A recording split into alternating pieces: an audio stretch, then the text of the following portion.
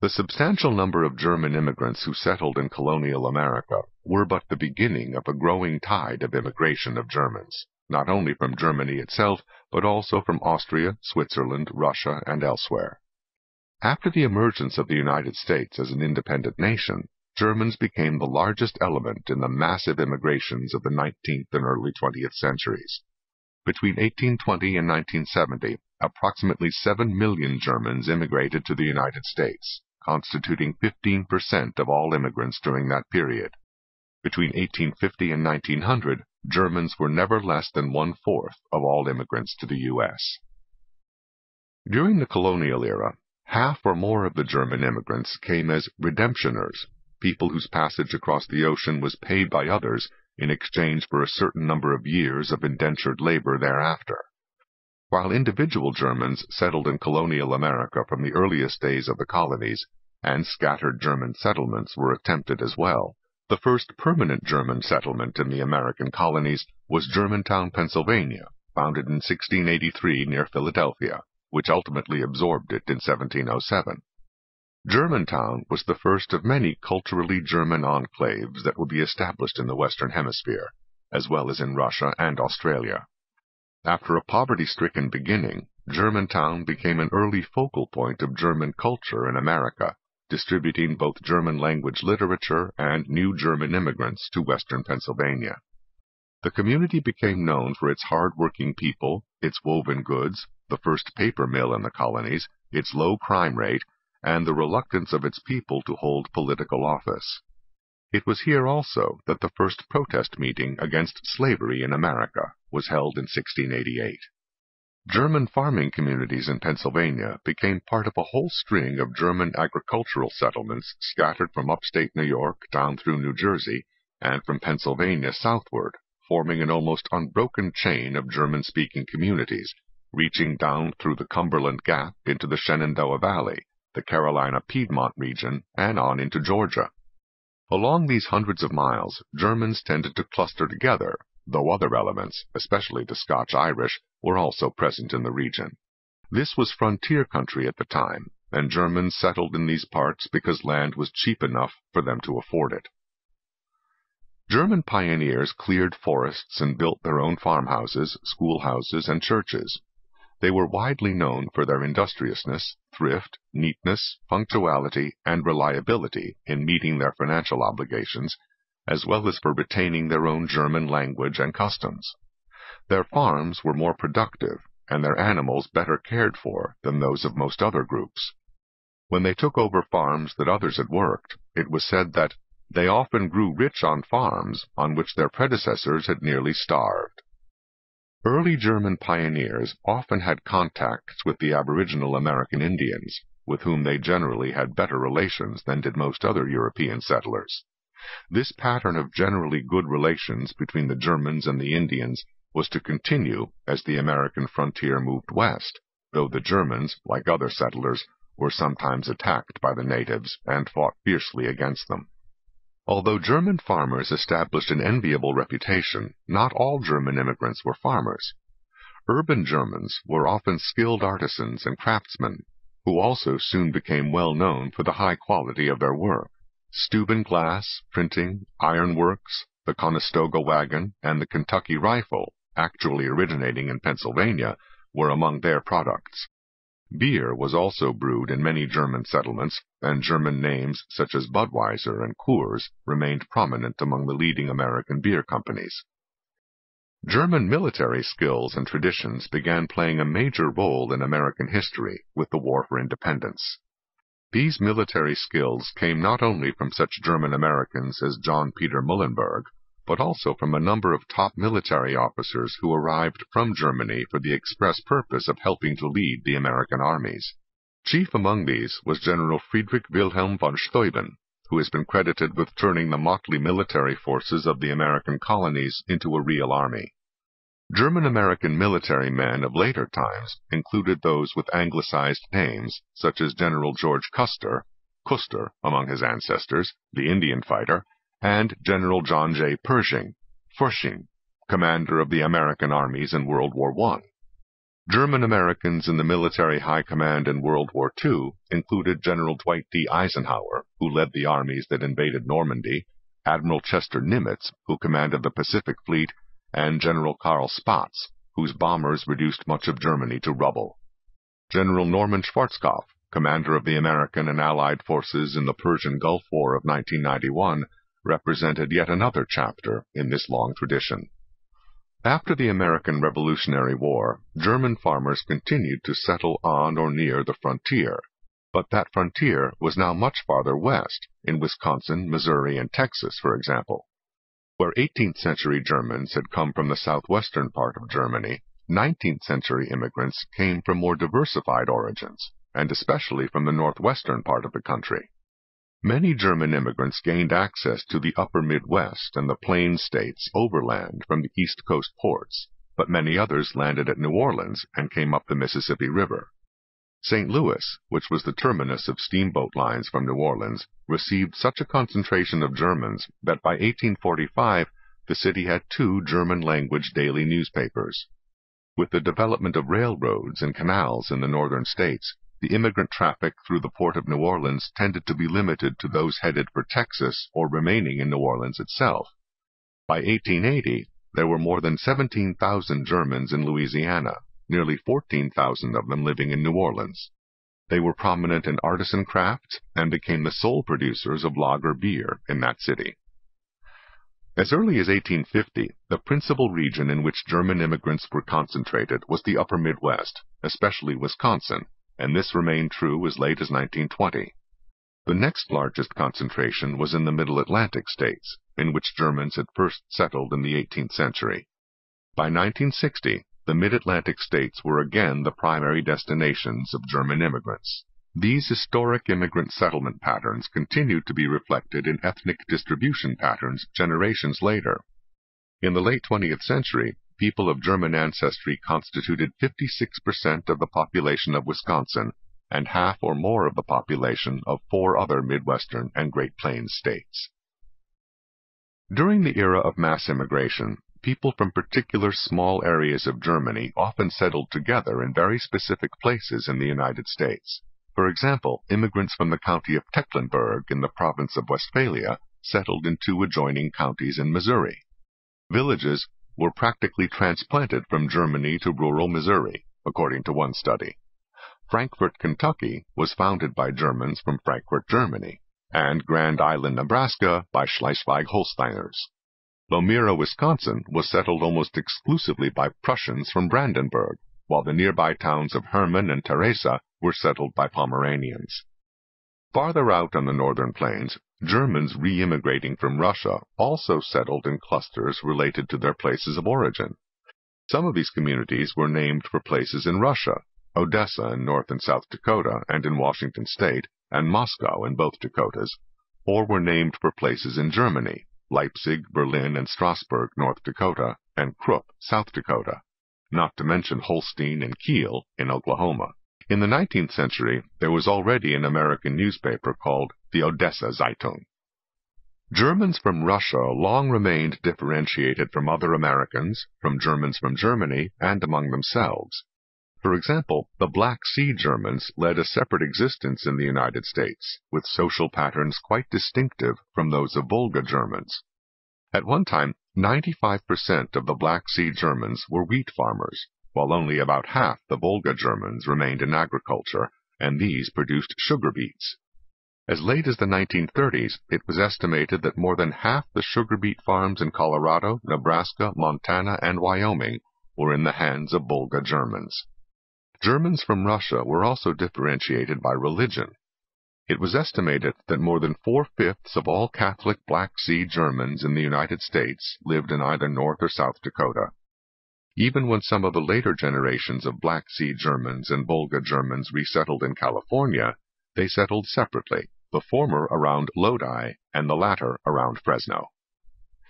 Just as their forebears had had to adapt their crops to Russian conditions, so the Russian-German immigrants had to adapt once more to American farming conditions and living conditions.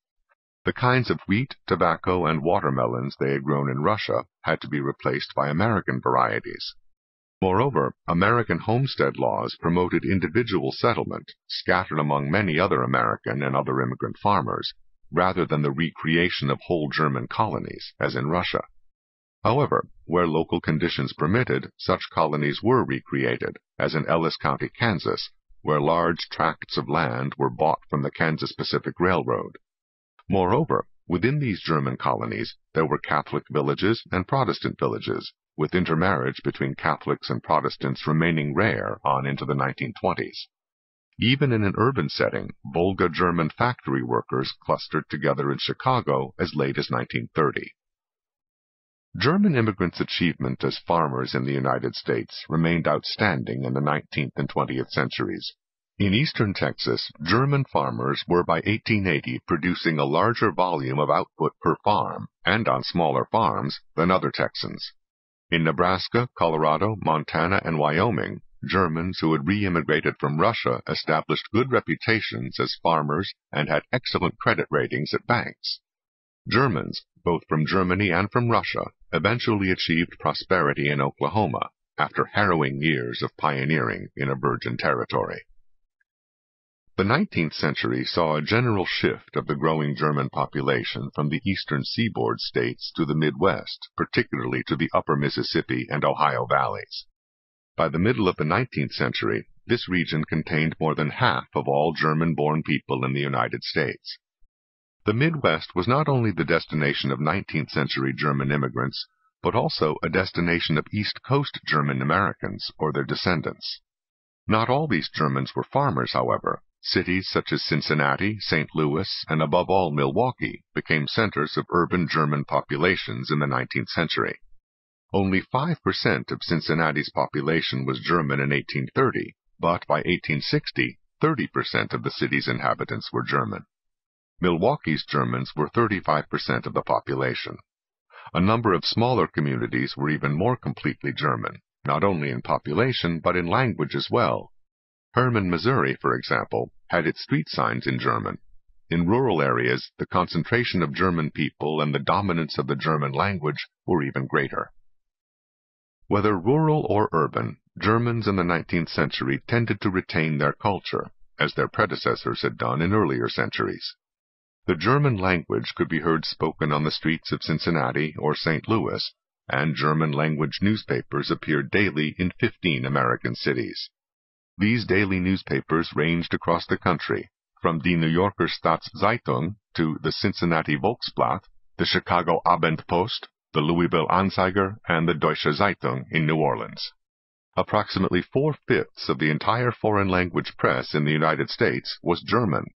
There were also innumerable German associations, whether gymnastic, musical, social, or literary. These existed not only in urban areas, but even in such agricultural regions as the hill country of Texas. All in all, it was possible for many German Americans to live for generations in German enclaves, whether rural or urban, never having to venture into the English-speaking world for education, church, recreation, or marriage partners. Not all did so, by any means, for American-born generations were attracted toward the cultural mainstream of the United States, even as the massive inflow of new German immigrants kept alive the culture of Germany. However, even the cultural mainstream of America began to take on features once peculiar to Germans. These included not only such old country traditions as lager beer, coleslaw, delicatessen, and the Christmas tree, but also such German improvisations on American soil as oatmeal and those all-American foods deriving their names from German cities, frankfurters and hamburgers. Above all, perhaps, Germans profoundly influenced American recreational patterns. The innumerable innocent but secular and zestful recreations of the Germans, from songfests to bowling to parades, target shooting and swimming, were at first viewed by other Americans with suspicion and reproach, especially when they took place on Sunday, in contravention of more puritanical norms in the larger community. But ultimately, such peaceful and enjoyable activities, often engaged in by family groups, began to become part of the American way of life. Germans played a major role in making music a part of American life, not only by breaking down puritanical prejudices against singing, but also by promoting all kinds of music, from folk music and marching bands to the great symphony orchestras. Many of the leading American classical music conductors of the 19th century were of German ancestry, as were the overwhelming majority of the members of the New York Philharmonic Orchestra in the last half of the 19th century. Increasingly, as German immigration to the United States rose during the 19th century, the predominance of farmers among the immigrants declined. The rising urban component brought with them many artisan and industrial skills or entrepreneurial talents. Most Germans who worked in mid-19th century New York, Boston, Detroit, St. Louis, or Milwaukee were either skilled manual workers or were in non-manual occupations, while the Irish, for example, were in mostly unskilled or semi-skilled occupations in the same cities at the same time. Similarly, in San Francisco in 1870, 38% of the Irish immigrants were unskilled, compared to only 7% of the Germans. Germans also tended to be well represented in business and the professions. In the middle of the 19th century, 1/3 of all the physicians in New York State were German. In Milwaukee at about the same time, nearly half of all the shopkeepers were German. The success and prominence of Germans in agriculture, industry, commerce, and the professions was not repeated in politics, however. In the 19th century, as in the 18th century, Germans tended to be underrepresented among those pursuing political careers, and the German electorate tended to be apathetic as well. Moreover, those Americans of German ancestry who did achieve distinction in politics, notably the Muhlenbergs in the 18th century, Karl Schurz and John Peter Altgeld in the 19th, and Herbert Hoover and Dwight D. Eisenhower in the 20th century, did so as spokesmen for the general population on broad national issues, not as ethnic representatives of German-American community special interests. The general political leanings of German Americans in the 18th and 19th centuries tended to be more liberal or progressive than those of their contemporaries. However, there was no monolithic German position on the issues of the day. Although Germans tended to be anti-slavery throughout the history of that institution, there were many cross-currents, though no prominent German-American leaders were pro-slavery. Moreover, when a vote was taken in antebellum North Carolina to take away many legal rights of free Negroes, the German areas voted to let them keep those rights, while the state as a whole voted to abrogate their rights. When the Civil War came, the large German population in Missouri was credited with keeping that state in the Union, despite many Confederate sympathizers. On other issues of personal freedom, such as laws against drinking or laws restricting Sunday activities, the Germans voted for the freedom of the individual. Within their own community enclaves, Germans welcomed German Jews as members of such organizations as the Turnverein, singing groups, and other cultural organizations. German immigration to the United States peaked in the decade of the 1880s, when more than 1.4 million arrived on American shores. By the first decade of the 20th century, however, German immigration had fallen to less than 1/4 of that. Pioneering struggles of the 18th and 19th centuries gave way to very different kinds of adversity in the 20th century. Economically, the rise of mass production industry devalued and superseded many of the artisan skills among German workers, including many crafts associated with horse and buggy transportation, shoemaking, and furniture production. The rise of the meatpacking industry reduced the role of the German butcher shops, as the rise of mass marketing in general through department stores and supermarkets likewise eclipsed the German specialty shopkeepers. The declining importance of family farms and the rise of mechanized mass production agriculture also could not help adversely affect the vast number of German family farmers scattered across many states. International political developments likewise had their impact on German Americans. The outbreak of the First World War in Europe in 1914 brought much condemnation of Germany in the United States. German Americans were adversely affected, in part because of a generalized hostility to Germans and German culture, and perhaps more so because German American spokesmen tended to try to justify the actions of their ancestral homeland, which was waging a war of aggression in Europe. When the United States ultimately joined the war against Germany, feelings ran higher still among Americans in general, though German Americans loyally served in the U.S. military forces, and America's leading fighter pilot was of German ancestry, Eddie Rickenbacker. Nevertheless, the German language was banished from many American high school curricula, as German music was banished from concert halls. Some marriage ceremonies no longer used wedding marches by Mendelssohn or Wagner. German books were removed from library shelves, and German-American newspapers were boycotted by advertisers and readers.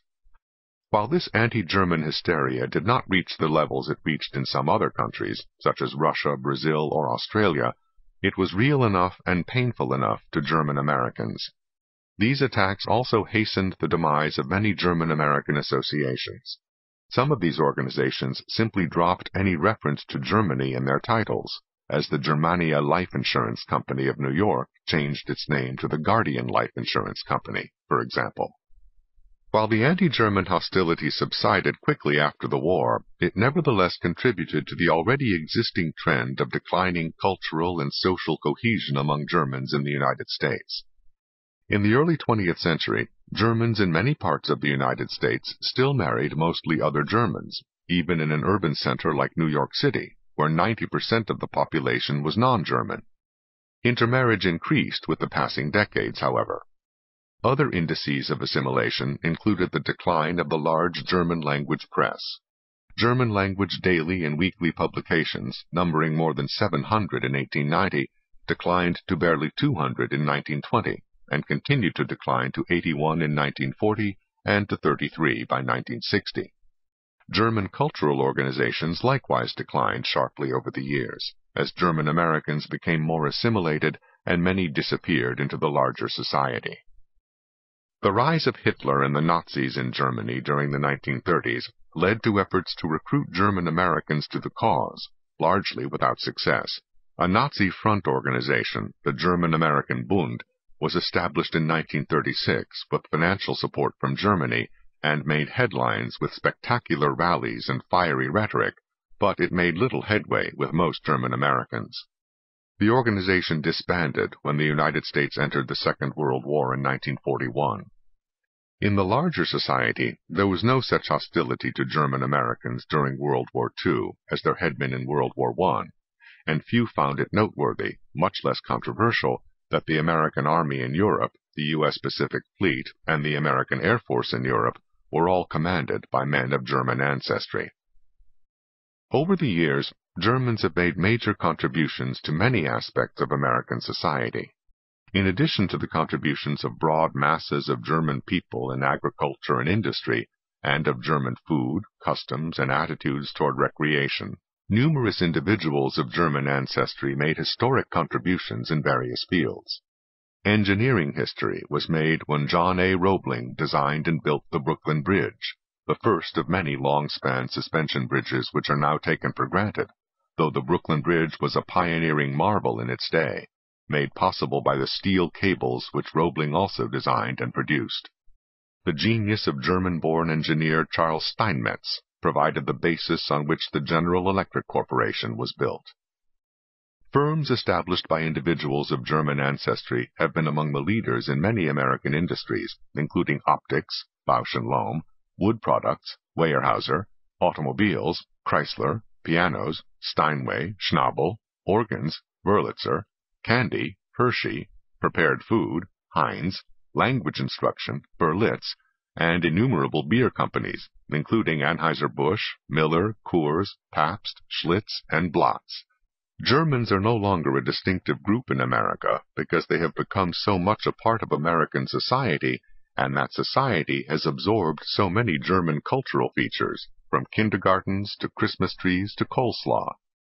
Yet it may be indicative of how long German cultural ties endured that the German language was spoken in childhood by such disparate 20th century American figures as famed writer H.L. Mencken, baseball stars Babe Ruth and Lou Gehrig, and by the Nobel Prize-winning economist George Stigler.